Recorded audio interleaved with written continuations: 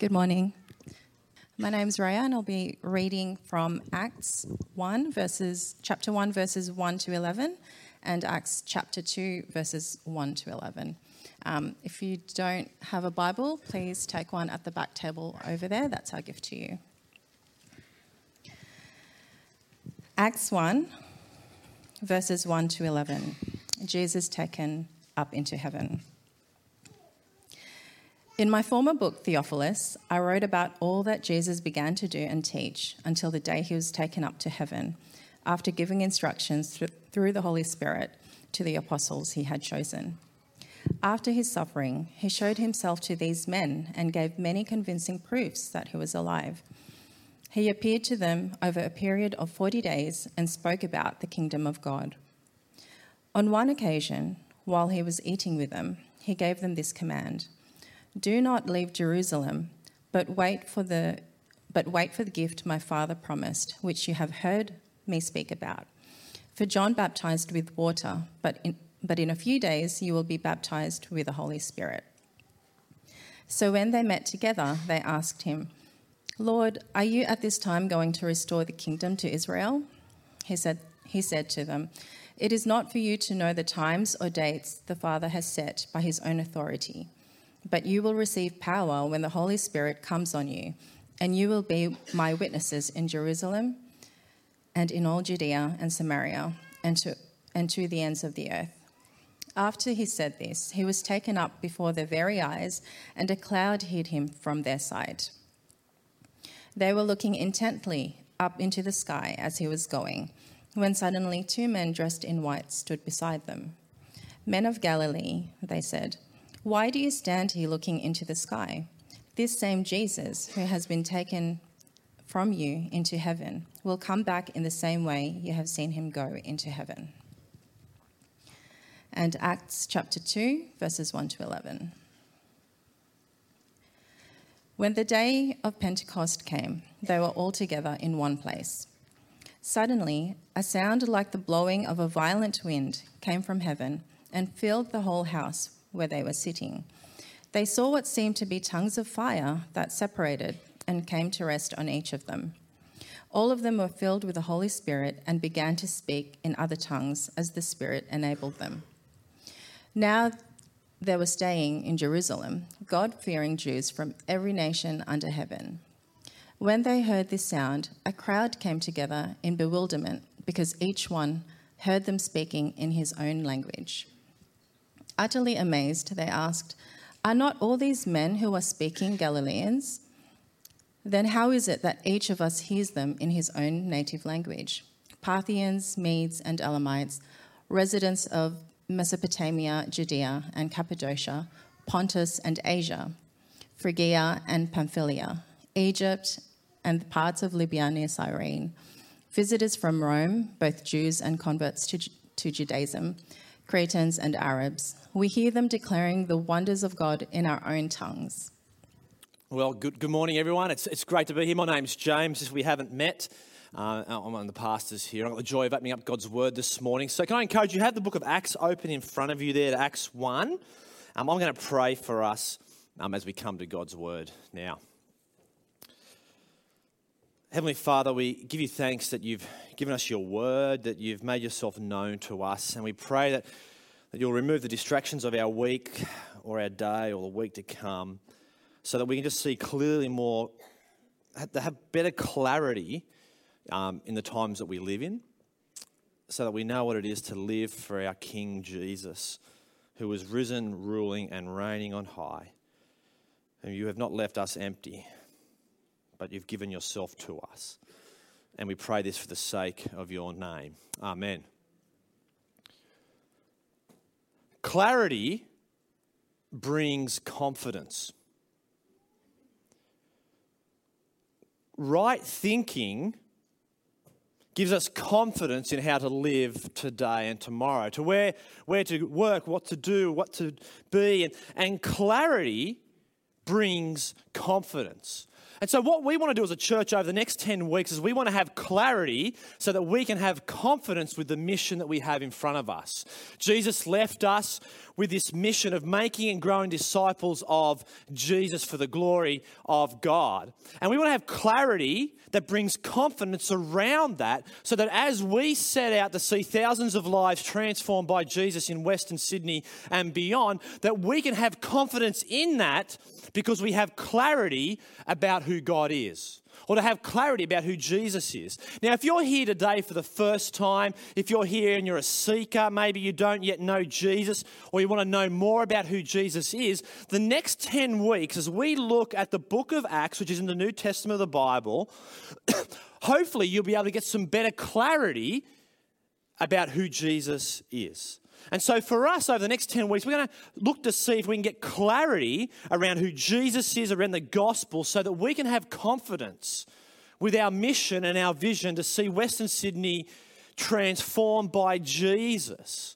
And so that's what we're going to do over the next 10 weeks. We're going to look at Acts.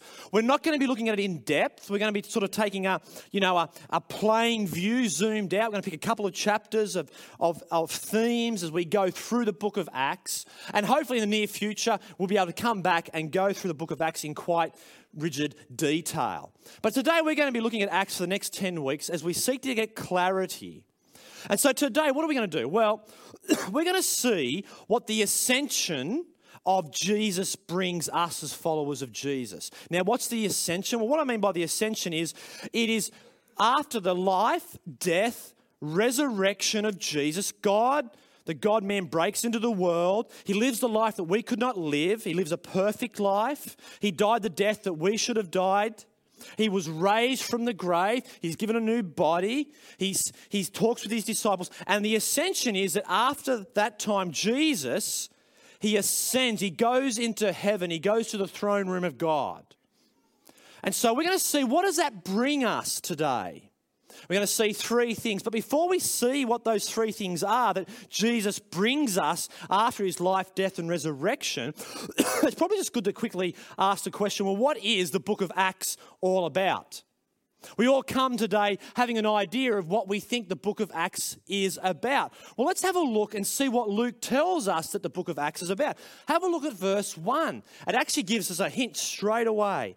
In my former book, Theophilus, now Luke wrote a former book which was the Gospel of Luke, volume 1, and volume 2 is the book of Acts. They go together. And so, in my former book, Theophilus, I wrote about all that Jesus began to do and to teach. There is our hint of what the book of Acts is all about. The Gospel of Luke is about what Jesus began to do. Now, the book of Acts continues what Jesus is doing. See, the begin implies continuation. So the Gospel of Luke is about Jesus coming to earth, dying on a cross, being raised, doing miracles. And then Acts is all about what Jesus is doing now from the throne room of God. There we go. So the book of Acts is actually about what Jesus is doing. Clarity brings confidence. And so what is Jesus doing? Well, what does Jesus bring us? Well, there's three things this morning. The first one is he brings confident security in Jesus. He brings us confident security in him.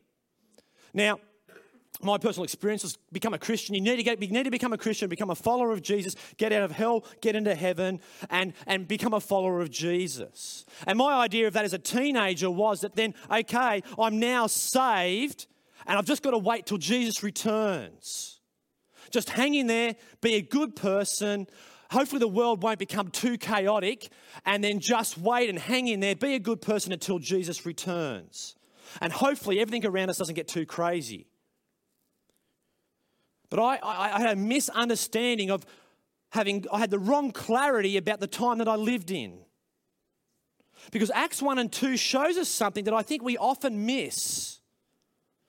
Because the book of Acts is all about Jesus and what he's doing from the throne room of heaven. Now, I can show you that. Have a look at just chapters 1 and 2 of Acts are filled with this language. Verse 2, taken up. He's taken up to heaven. Verse 3, he's alive. Verse 9, he's taken up. Verse 11, he's taken up, he's alive. There's this language in chapter 1 constantly of Jesus being taken up. He's alive, he's risen.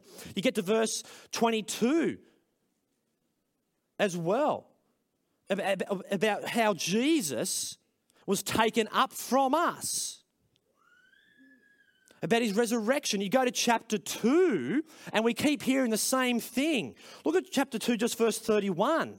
Seeing what was to come, he spoke of the resurrection of the Messiah, that he was not abandoned to the realm of the dead, nor did his body see decay. God raised this Jesus to life, and we are all witnesses of it. Verse 33, exalted to the right hand of God, he has received from the Father the promised Holy Spirit and poured it out now, what you now see and hear. Have you noticed that Acts 1 and 2, it's Jesus has been taken up. He's exalted. This idea of exalted language is that he's the Messiah. He's the Lord of the King of King David, the promise made to King David that a king would come and be enthroned forever and ever. Here it is. He's been exalted, which means that he's gone to the throne room of God. He's not just sitting there separate to the world. No. What it's saying is that Christ is risen and he's reigning and ruling. He's the King of the world. It poses a fundamental truth that Jesus is the Lord. He is the King of Kings. He's the Lord of Lords. Colossians chapter 1 tells us that he's the image of the invisible God. All things were created by him and through him and for him. And therefore, every single thing on this universe, whether it's the most beautiful beach view on the sand, whether you're on the most beautiful mountaintop, whether you're in bed, no matter what you're doing, Jesus is over all of that. Nothing is outside of his control. Nothing happens outside of his control. Jesus is risen. See, that's meant to give you confident security that Jesus isn't distant, he isn't far. No, Jesus is actually ruling over the world. Nothing surprises Jesus. And for these apostles who have seen Jesus calm the storm, they've seen him cast out demons, they've seen him raise kids from the dead, they saw him raise Lazarus, they saw him go to a cross, they've seen him alive, and now Jesus ascends, they're thinking, oh man, Jesus is leaving us. The one who brought us great comfort in the midst of suffering, the one who gave us great sense of peace in the midst of opposition, the one who walked beside us, who ate with us, he's left us. How can we face tomorrow? Well, we can face tomorrow because he's the King of Kings and the Lord of Lords. He's ascended, he's left his disciples behind. He appears like he's disappeared, but he hasn't actually disappeared. He's in the throne room of God, ruling and reigning. I may have left you physically, but I'm still at work in the world. I wonder, do you see Jesus as that? Do you see him as Lord? The one who's ruling over all? Because as we come to grips with the idea of the lordship and the kingship of Jesus, it therefore means whether you want to submit or whether you don't, he's still King of Kings.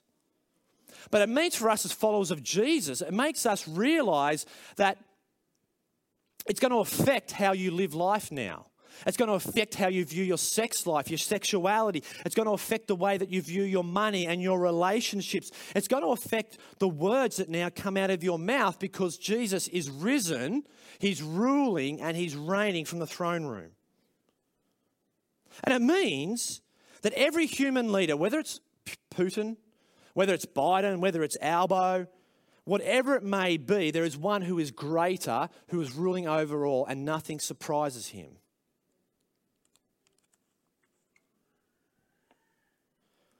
It gives us confident security in Jesus that everything that happens in this world isn't a shock to him.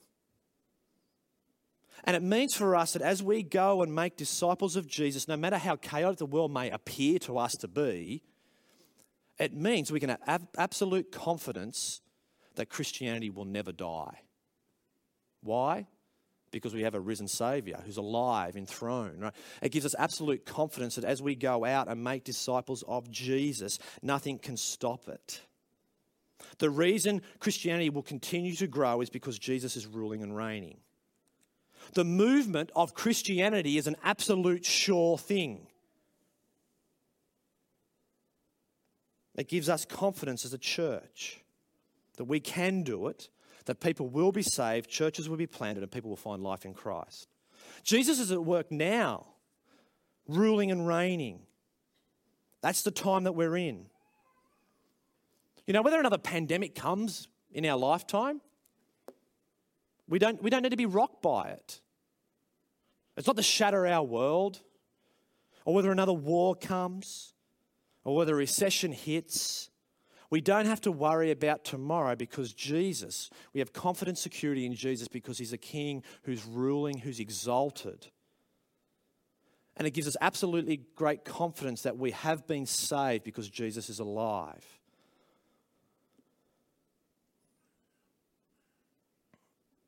As we act upon this mission of making disciples of Jesus, we can act with absolute confidence because we have confident security in Jesus. But before we get to the task of making disciples, the ascension brings us confident security in Jesus. But before we get to that task of what we're here to do, there's another thing that the ascension of Jesus brings us, and it actually brings us incredible relational intimacy with God. With the ascension of Jesus, we are given relational intimacy with God. We're going to see that now. Because there's an unusual response here by Jesus that the disciples weren't really expecting. See, Jesus has appeared to the disciples for 40 days. He's shown them his resurrected body. He's talked to them about the kingdom of God. He says the kingdom of God's going to come in and do this and that. And he promises to them, I'm going to give you the Holy Spirit. And the apostles ask a really serious question that's filled with serious theological errors.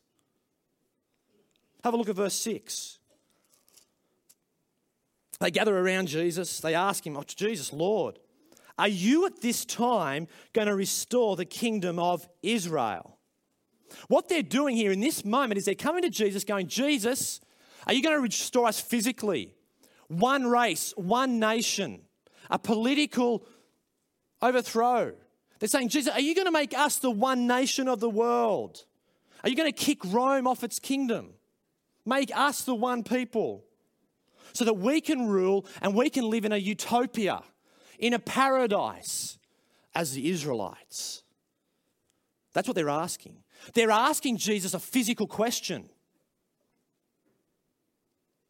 Are you going to bless us health-wise, physically? Are you going to bring in all these physical things for us now?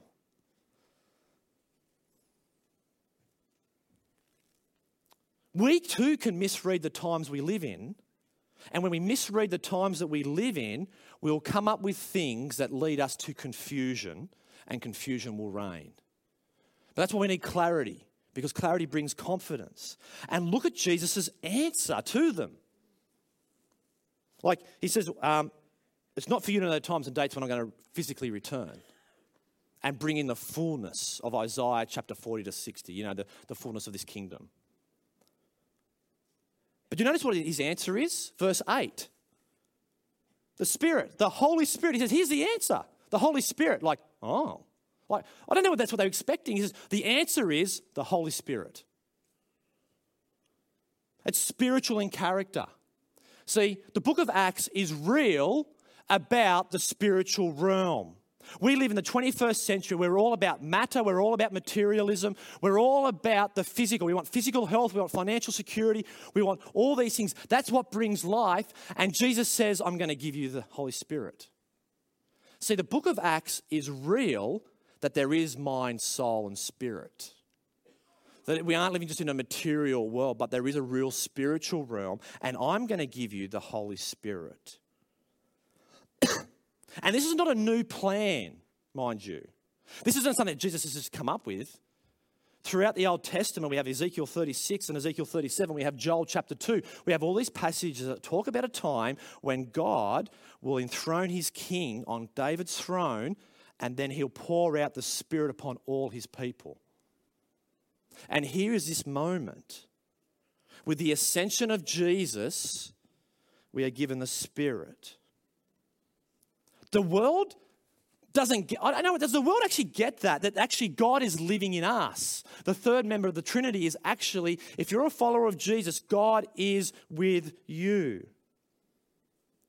It's an incredible thought to think that the God of the universe is in you right now.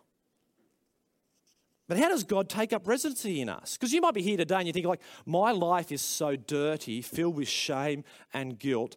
How could a God want to reside in me? Which is a great question. Maybe you're here today, though, and you think, yeah, God should reside in me because I'm morally right. I go to church 7 times a week. I pray. I read my Bible. And you think because of your goodness, God can reside. Now, the Bible tells us that both are wrong.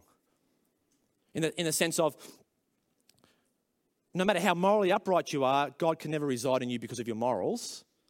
But also, your sin and your shame can't be too great that God won't reside in you, because if you're in Jesus, you've been washed clean.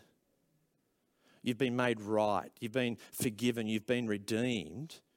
And now God can dwell in you because of everything Christ has done at the cross. The reason you have the Spirit is because of the gospel, because of Jesus at the cross. And as Jesus ascends, he has victory. As he ascends to his throne room, he doesn't leave us, but he comes into us. So whether it's on your wedding day as you look at your wife in the eyes, God's with you, or whether you're looking at your husband's eyes as he lies on his bed dying, God is with you. Whether you're in a dungeon in China, or whether you're on a mountaintop experience, God is with you. Whether you're facing great physical health or whether you're facing terminal cancer, Jesus says, I am with you. There is intimate relationship there with you. As I rule the world, I am with you by being in you. See, sometimes we think, oh, wouldn't it be great to have Jesus beside us? Now, the disciples had that. They used to have Jesus beside them, walking. Jesus exalts to heaven, and guess what?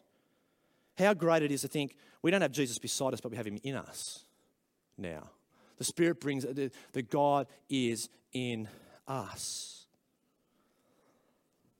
And every believer has God with them. That's what verse 38 tells us. Anyone who believes in the gospel, anyone who trusts in Jesus, is given the Holy Spirit. Verse 38 of chapter 2. See, you turning up through those doors today and walking through them doesn't mean God is now with you. God's been with you all week. Whether the music's good or whether it's bad, God is still with you. Relational intimacy. Every day this week, if you're a follower of Jesus, you've had a relational intimacy with God. Whether you've felt it or whether you haven't felt it. That's incredible, isn't it?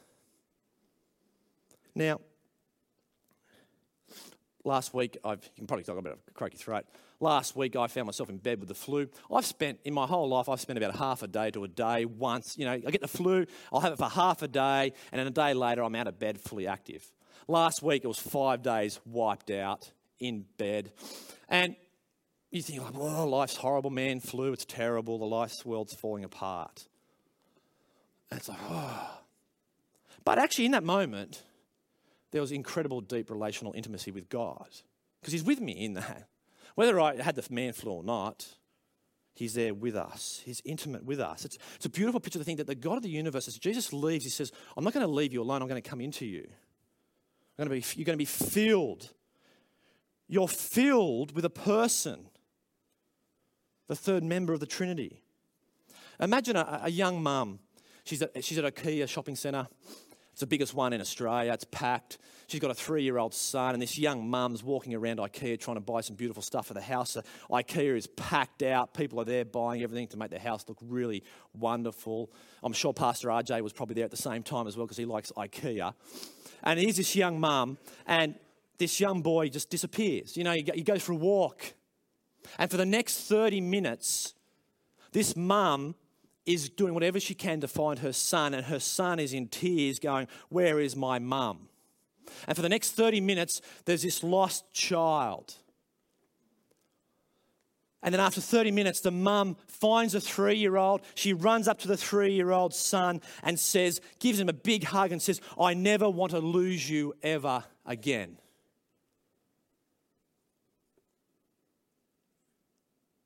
And Jesus, he comes after the one lost sheep and he chases you down and says, I'm never going to lose you. Relational intimacy because of Christ. They don't see these men, they don't want to lose Jesus. He's going, he's ascended. But Jesus said, no, you're not losing me. You're going to be given the Spirit. And the Spirit transforms you and makes you more like Christ. That's what the Spirit does, doesn't it? It makes God aware. It transforms you to be more and more like our Saviour Jesus.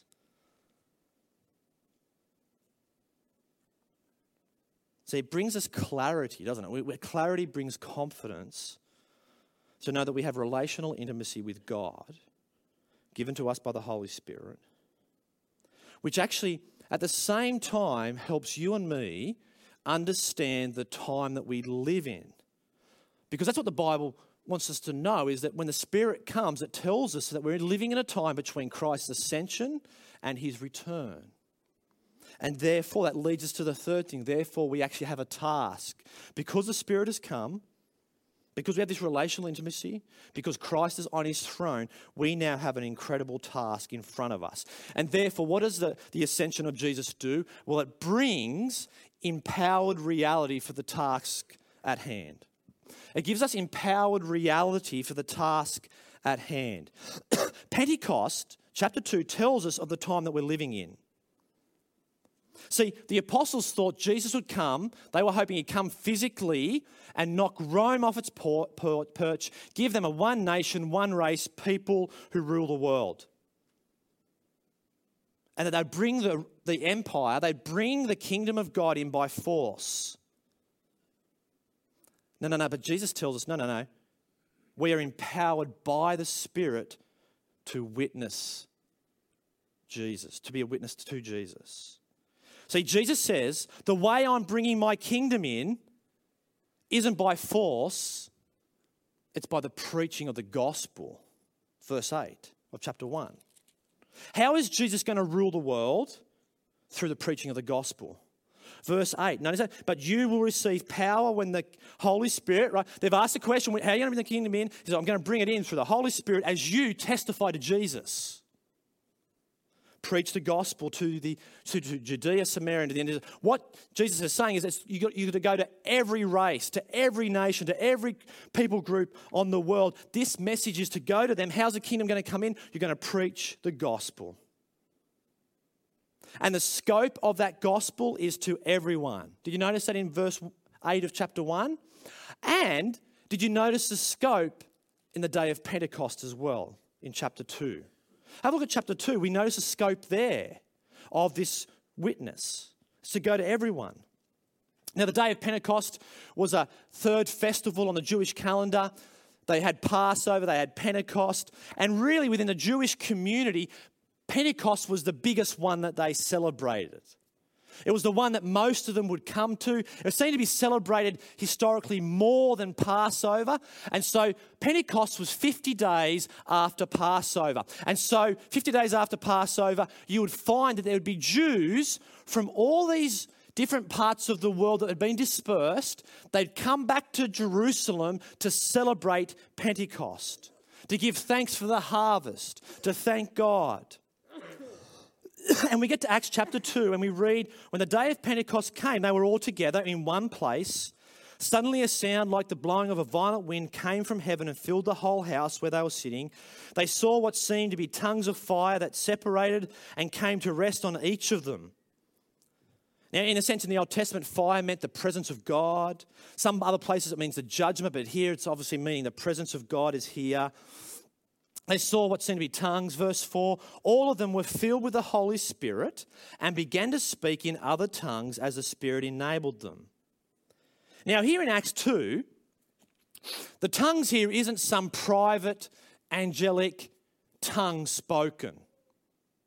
It's not some tongue that other people don't understand. Here in Acts chapter 2, the tongues that it's talking about is one that other people from other nations understand. Now, here's an example. Okay. It doesn't say a Jew. Well, a Jew comes from Germany to Pentecost. Their mother tongue is German. And so what happens is they're here in Jerusalem and all of a sudden they're going, there's a Galilean Jew speaking German. Oh. And they're speaking, well, it's not probably German, right? But it's probably more like Cappadocia or Medes or Bithynians. You know, they're hearing, no matter what part of the world these Jews came from, their mother tongue, they're going, hang on, these guys are speaking my language. And they're hearing a language of going, that's who Jesus is. They hear the gospel in their own language. So that it tells us, right, that this is a message for everyone. This is for all tribes, all tongues, all languages. That's what Acts 2 is about. It's about the pouring out of the Spirit to tell us that we're in the time between the ascension of Jesus and the return of Christ. It's incredible. And it was incredible. We didn't read it, but look at verse 13. Some, however, made fun of them and said, they've had way too much wine. So these people are sitting around thinking, hang on, these apostles are speaking in different languages. They're drunk. Now, we know that they're not drunk, but why do people think that they're drunk? Because people who are drunk are fearless. People who are drunk don't care what other people think of them. You think about a 150-kilo guy, he's probably had a bit too much to drink, he's at the pub, 150, and think, you know what, I can do a somersault now. So he hops up on the table, right, fearless. He doesn't care what his mates think, and he attempts the front somersault and doesn't work out, right? He's drunk. And so they're thinking, these people are drunk. Why? Because these men are fearless and not afraid of what anyone else thinks of them. Because, see, when people are drunk, they lose a grip of reality. People who are drunk lose a grip of reality. They forget stuff. Whereas these men, no. They've been empowered with reality in this moment to go, we know who Jesus is. We've been given the Spirit. We can speak German. And they're not worried what anyone else thinks of them as they tell the gospel to these people. They're bold. They're courageous because they don't care what anyone else thinks of them. They were far too happy to worry about or be afraid of what people thought of them. They've been empowered. They had this empowered reality to not worry about their image.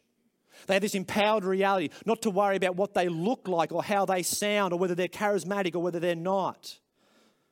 They don't appear drunk because they're naive. No, they appear it because they have a real sense of reality of Jesus being risen, exalted, and it's him who brings in the kingdom. So they didn't care about the opinion of other people. The reason they weren't worried about what others thought of them was because the only opinion that mattered to them was the opinion of Jesus who came and saved them, who loves them, and who's ruling for them. And in a way, for us today, if you have the Holy Spirit in you, as believers, you have the Spirit's chipping away at you. You know those moments where you're worried about your body image? You're worried what people think about the way you dress and whether you've put a few kilos on. The Spirit, like as you journey as a Christian, it chips away at you to a point where you start to not so worry about what other people think. You know, those moments, you're a yes person, you say yes to everyone because you have to make sure you don't let anyone down. And so in that moment, as the Spirit chips away at you, one day you say no. And you're going like, oh, that was so freeing.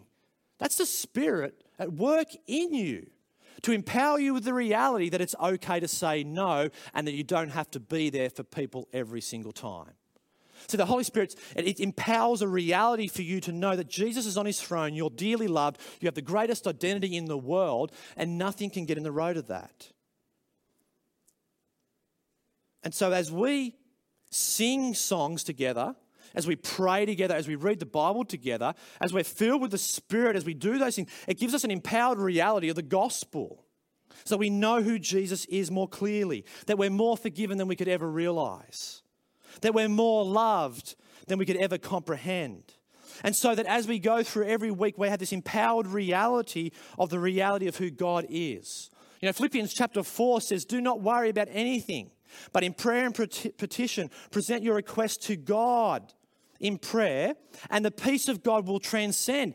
See, what it's saying there is that pray that so that you will get a zoomed out view of the world from where Jesus sits. See, the peace that transcends is to have an empowered reality that Jesus is on his throne, ruling and reigning. And it's an empowered reality of chapter 1, verse 8, that as the kingdom comes, for the kingdom to come, you need to go to Judea, Samaria, and to the ends of the earth. See, in Acts chapter 1 and 2, it wants us to have absolute clarity that we are in the days of salvation. To see that Jesus, it wants us to see what has Jesus' ascension to heaven brought us. Well, it's brought us confident security in Jesus, that he's ruling everything. We don't need to be worried about the world. But it also reminds us that we've been brought to have relational intimacy with God himself, that he's with us all the time. But it also has given us an empowered reality to know that we're in an empowered reality for the task of being witnesses to the gospel, to the world. That the Spirit has come on us to bear witness to Jesus, to take a gospel to a dying world. See, if you're here today and maybe you've attended a church that meets all your needs. And now a church that meets all your needs, you've probably found a church that's off mission and off task. Or if you want a church where you are met, where everything's about you and being served, and you want a church that meets you at every point, then you've probably yourself missed the task. We've missed the task of this passage. The task of testifying to the gospel of God's grace in Jesus. Now, in this room, when we come to Acts 1 and 2, we probably go two ways, right? Here it is. Either we pick verses we love, right? We'll either pick the first couple of verses of chapter 2, we're Pentecost people, or we'll pick the end of chapter 2 and go, we're community people, we're all about unity, eating food and breaking bread together. And so what I just want to do for a moment is, because generally what happens is we either make way too much of Acts chapter 2 and go, we need to go back to those days, or we may be on the other side and we really don't make any fuss about Acts chapter 2. We don't even think about it. So, Acts chapter 2, we aren't to get back to the days of Acts chapter 2. You know, when someone says to you, hey, we just need to get back to Acts chapter 2, we're in the days of Acts chapter 2. Theologically, Acts chapter 2 tells us, it was prophesied about a day that would come when the Spirit would be poured out after the ascension of Jesus. And so Acts chapter 2 is a reminder to us that we are in the days of the pouring out of the Spirit, that we've been empowered by the Spirit to go and testify to Jesus. And so therefore, Acts chapter 1 and chapter 2 is a really key chapter for us. We can't make way too much of it, but we can't make too little of it either. Because it tells us of the clarity of the time that you and me live in. We live in the time between the ascension of Jesus and the return of Jesus. And in that moment, we go and testify to Jesus. And the gospel, see, what we learn from Pentecost is that God's Spirit fuels God's mission by empowering frail and weak people like you and me to bear witness to Jesus, to the risen and ruling Jesus who's exalted. See, the gospel in a way in Acts chapter 1 and 2, it's unleashed. At the end of chapter 1, there's 120 people. At the end of chapter 2, there's 3,000 people in the family of God. Why? Because Jesus is ruling and reigning, who has followers who are empowered by the Spirit, who are bearing witness to the gospel. And we are living in that same time. We have a ruling and reigning God who's empowered us with his Spirit to go and bear witness to Jesus. And therefore, Jesus' priorities become our priorities. As followers of Jesus who are empowered by the Spirit, we have new priorities. We have this new empowered reality. As the Spirit chips away at your self-centeredness and makes you more like Christ, we have this new reality of living for Jesus. So it affects our priorities in life. It affects how you spend your time, how you spend your money, how you raise your kids.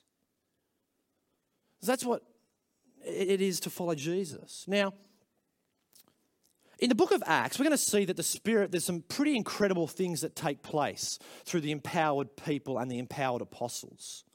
There's some incredible things that take place. But the main thing that you're going to notice in the book of Luke and the book of Acts is one thing. The main thing you will come across is that the Spirit of God empowers people to preach the gospel. That's the main thing you'll see. Chapter 1 of Luke, chapter 2 of Luke, you see Zechariah, you see Elizabeth, you see Mary. They're all empowered by the Spirit. We see Jesus, who the Spirit comes upon. Then in Acts chapter 1 and 2, we see they preach the gospel. Peter preaches the gospel. Acts chapter, and the main thing, we're empowered to bear witness. Which means that we are the means by which God brings people to salvation. We are the means by which God brings people to salvation. Do you want people to know Jesus?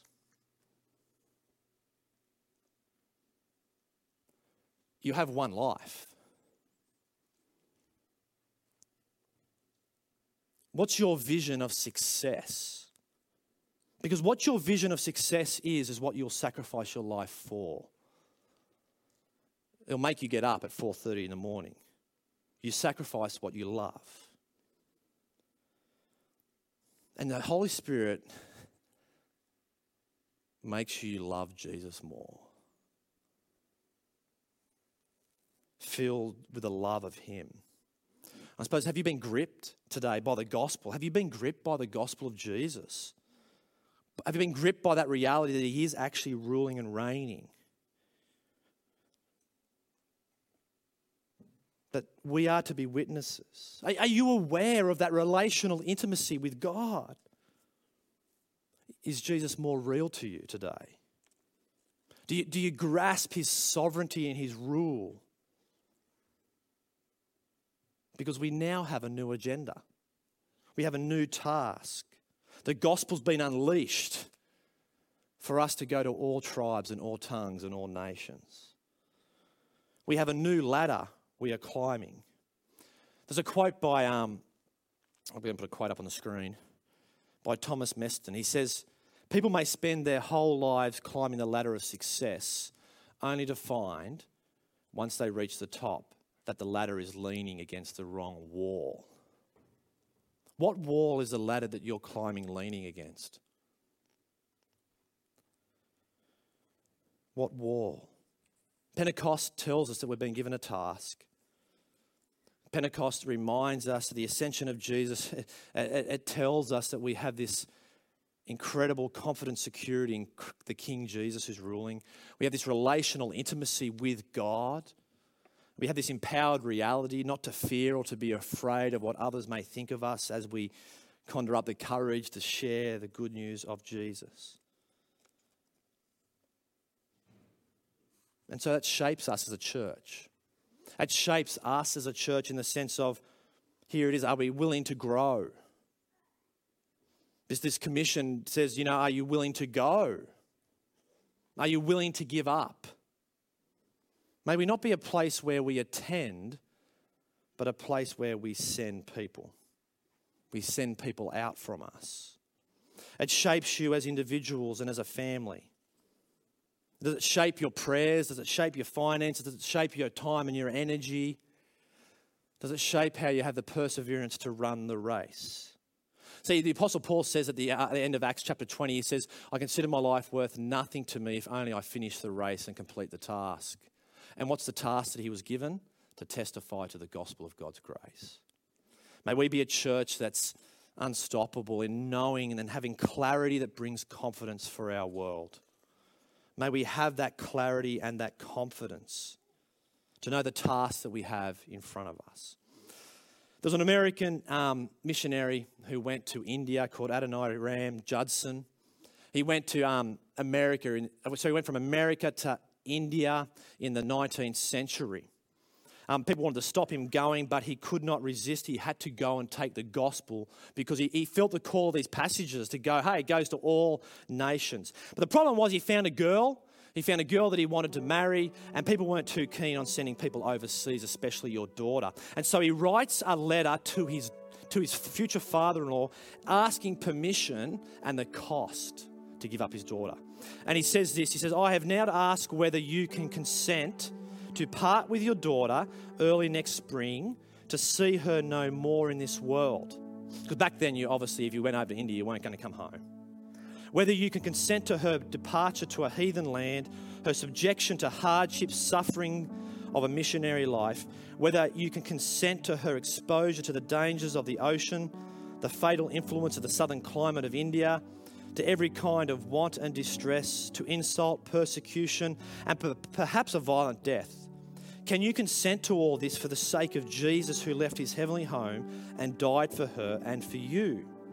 For the sake of the perishing, the immortal souls, for the sake of the glory of God, can you consent to all this in hope of soon meeting your daughter in the world of glory, with a crown of righteousness brightened by the acclamations of praise, which shall resound to her Saviour from heathens saved through her means, from eternal woe and despair to life?